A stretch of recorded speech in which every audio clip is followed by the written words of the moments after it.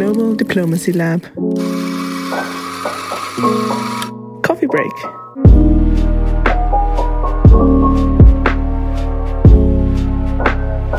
With Khaldoun Asadi. Welcome to the GDL Coffee Break podcast, where we introduce you to the work and ideas of inspiring experts within the Global Diplomacy Lab network. This episode will be again packed with insight into work routines, perspectives on challenges, and sources of inspiration from our wonderful guest. Enjoy, as always, your coffee or whatever hot or cold beverage you prefer along the way, and please consider the show notes as they provide further information on the topics raised. With me today is Dirk Brengelmann, former diplomat and Dean of the Global Diplomacy Lab.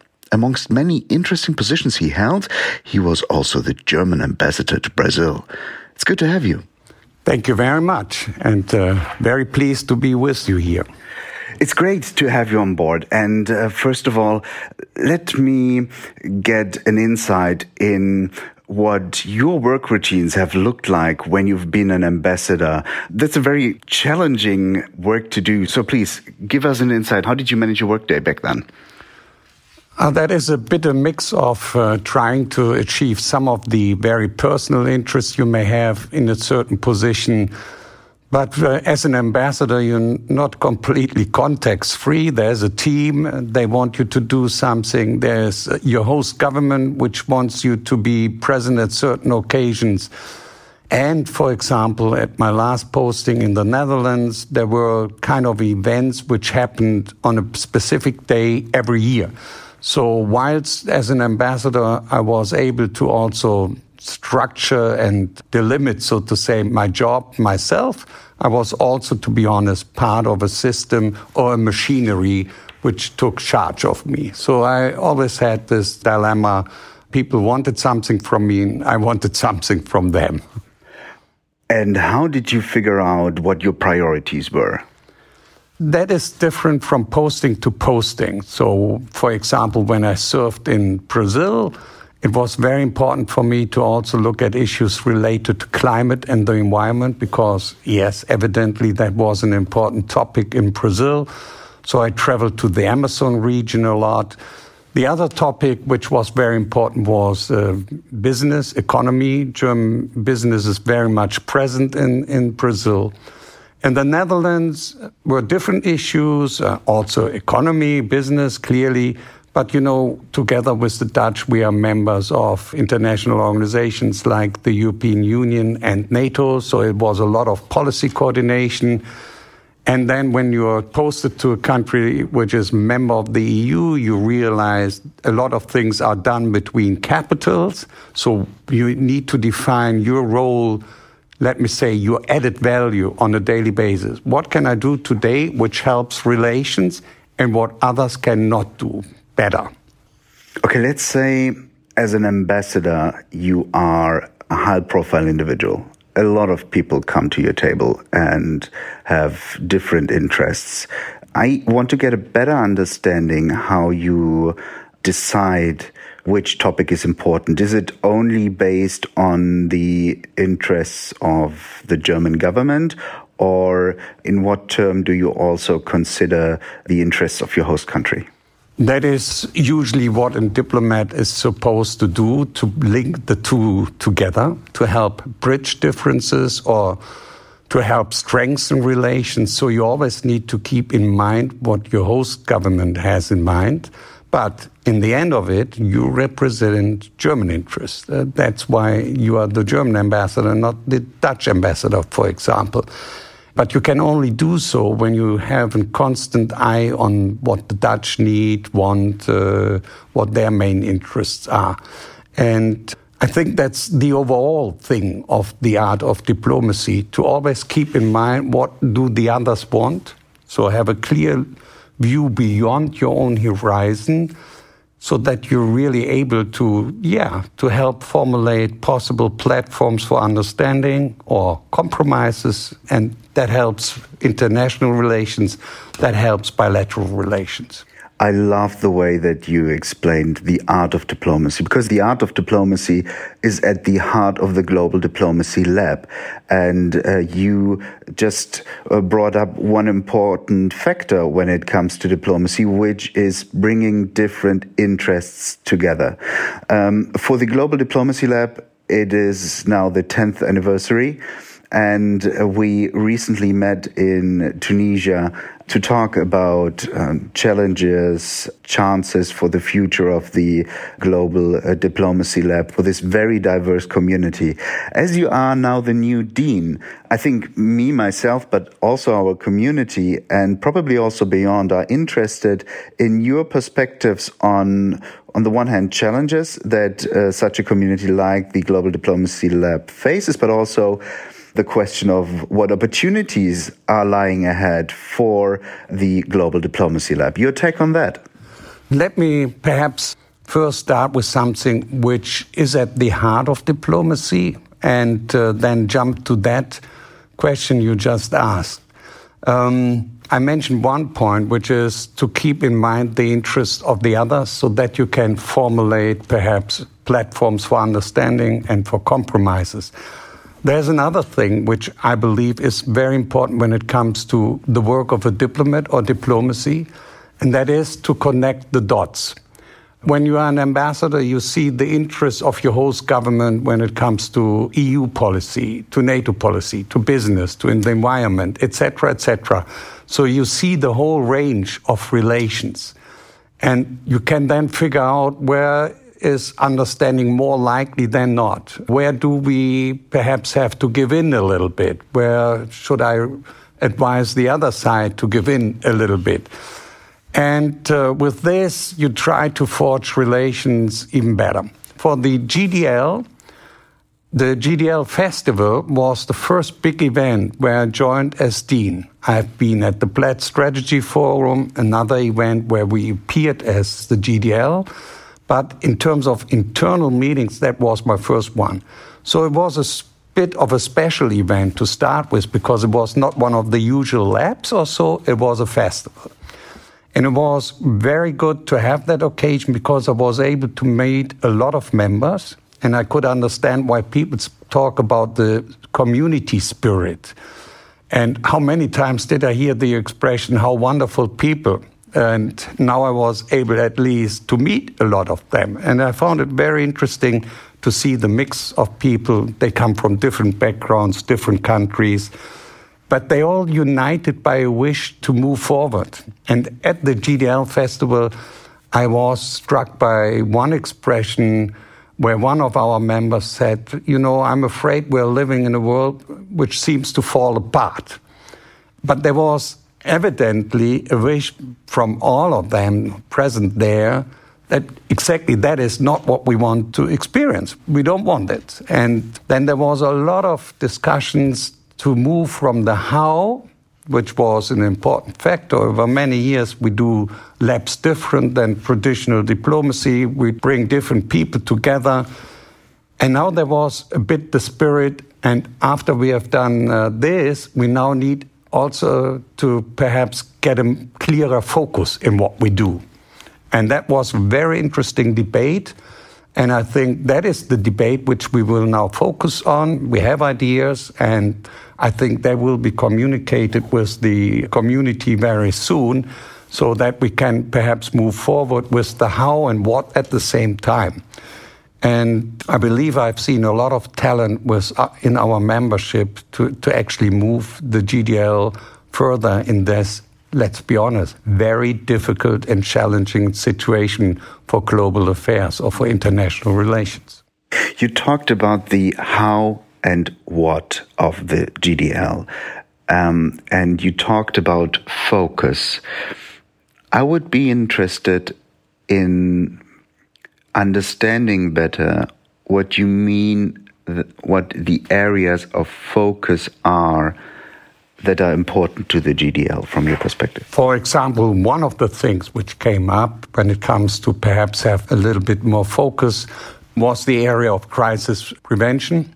And I think that's evidently something when you have the title Global Diplomacy Lab, that's something which kind of falls naturally into the realm of what you consider diplomacy and global in any event. And with labs, we may help on that front. So that is an issue we are now looking at, and we'll be looking at it in more concrete terms in the future. And that is something where we will be engaged. Don't take that in a too narrow sense, because, for example, what I really did like, for example, about past work, which I've seen, was the issue water diplomacy. Because water diplomacy would also fall under that rubric, I think, because when it comes to water, you can have major conflicts. And to help solve water conflict situations could help in a larger sense. So water and climate would also be part of that. And I think here we'll be coming out with more precise issues in the near future.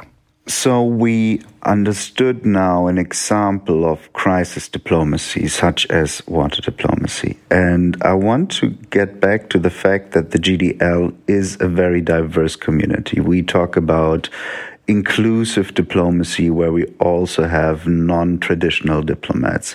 What is your take on the importance of including traditional and non-traditional diplomats when it comes to crisis prevention as one of the areas that the GDL should focus on? Naya, let me be honest. When we had our GDL festival, traditional diplomats were in a clear minority. There were not too many traditional diplomats.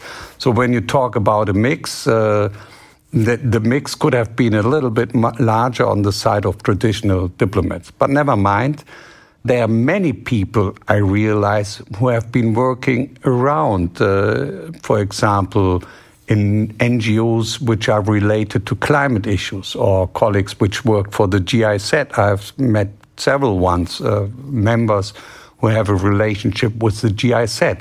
So you can see people who have been working in areas related to diplomacy. There's quite a lot of them. I think I mentioned that at the festival. I've been in jobs where traditional diplomats were rather between themselves.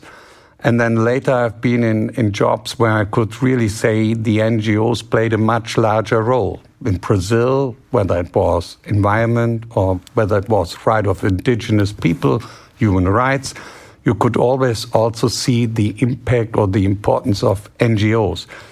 And in the Netherlands, I think I also mentioned that at our meeting, not so much in the bilateral field, but when it comes to international justice, I've seen at the international courts, I've seen a lot of representatives of NGOs.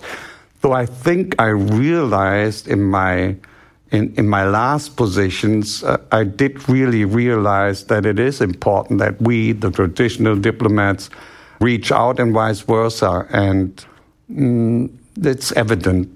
Perhaps we were a little bit too shy on that in the past decades. I don't know.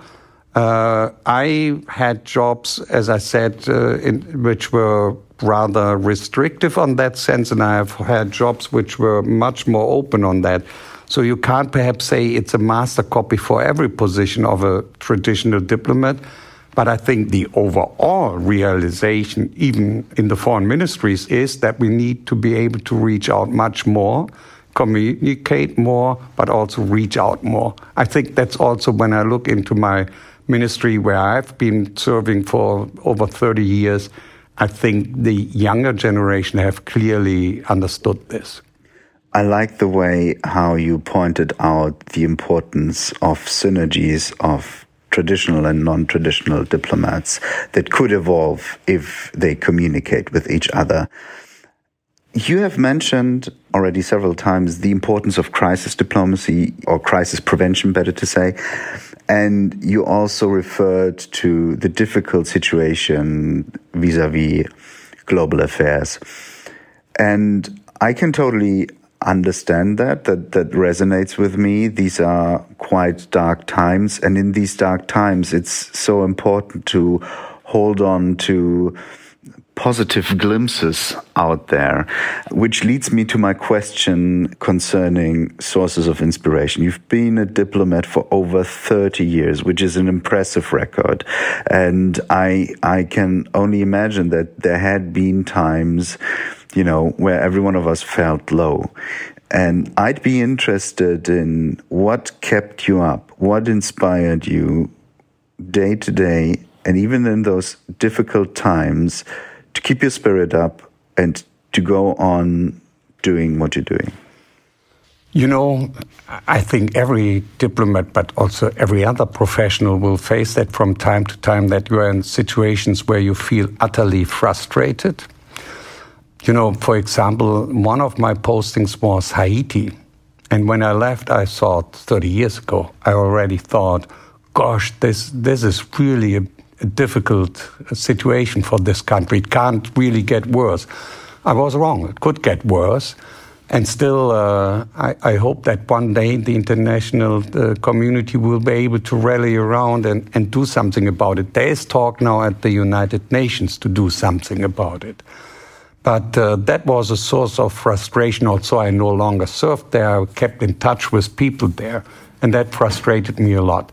The other issue, which really was a matter of frustration, is very recent. I was working in many positions which had to do with security policy. So I could say that I was around in many instances where we did the Charter of Helsinki, the Charter of Paris, major pieces for international security, especially here for a European peace order. And recent events around Russia, Ukraine have really brought that to shambles.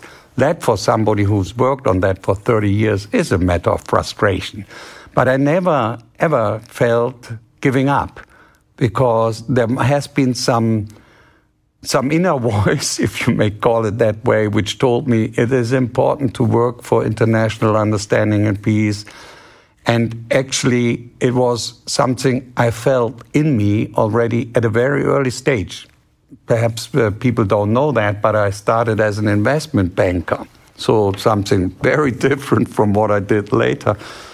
And I hope there are not too many bankers now listening in, but I didn't feel an inner voice when I did that. It was interesting. You could make a lot of deals. You could actually earn a lot of money, but it wouldn't get me on a personal level. So I left it and I started anew as a diplomat with, running the competition, going to the diplomatic school after many years in investment bank. And I only felt a certain professional satisfaction when I started doing this. So it has been with me from day one.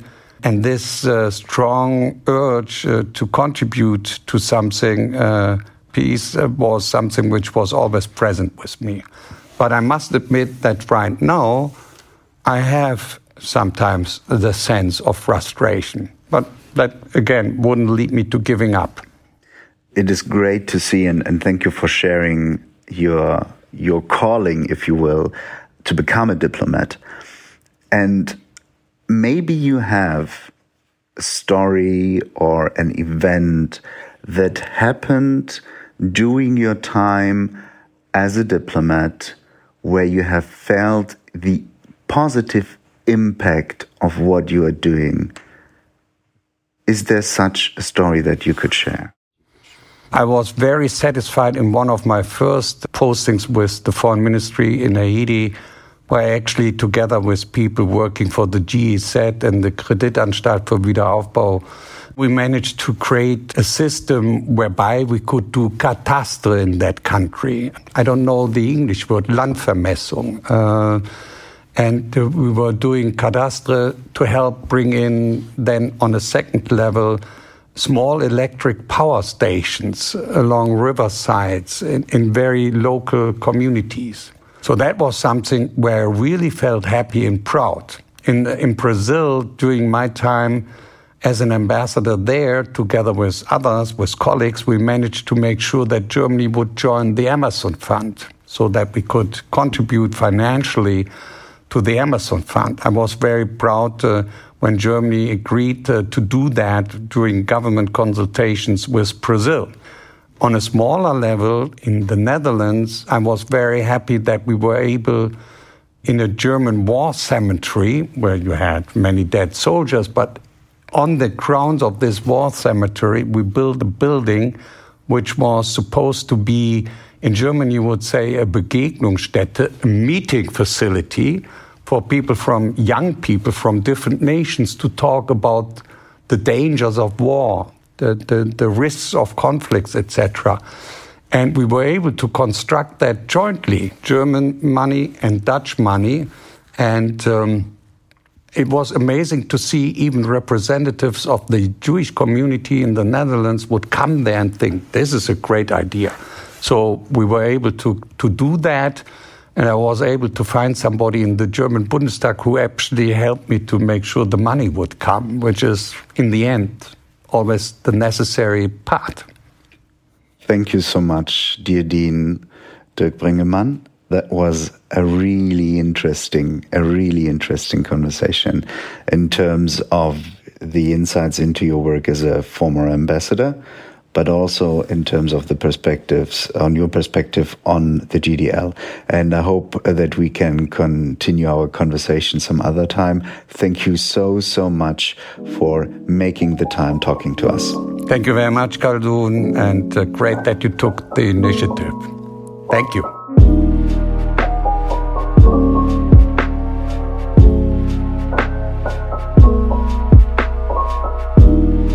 Thank you for listening to this episode of the GDL Coffee Break podcast. Executive producer Svenja Prigge, audio production by Thomas Reintjes, visual design by Juli August, music Bread, produced by La Crembo. This is your host Khaldun Asadi, and I hope you tune in next time.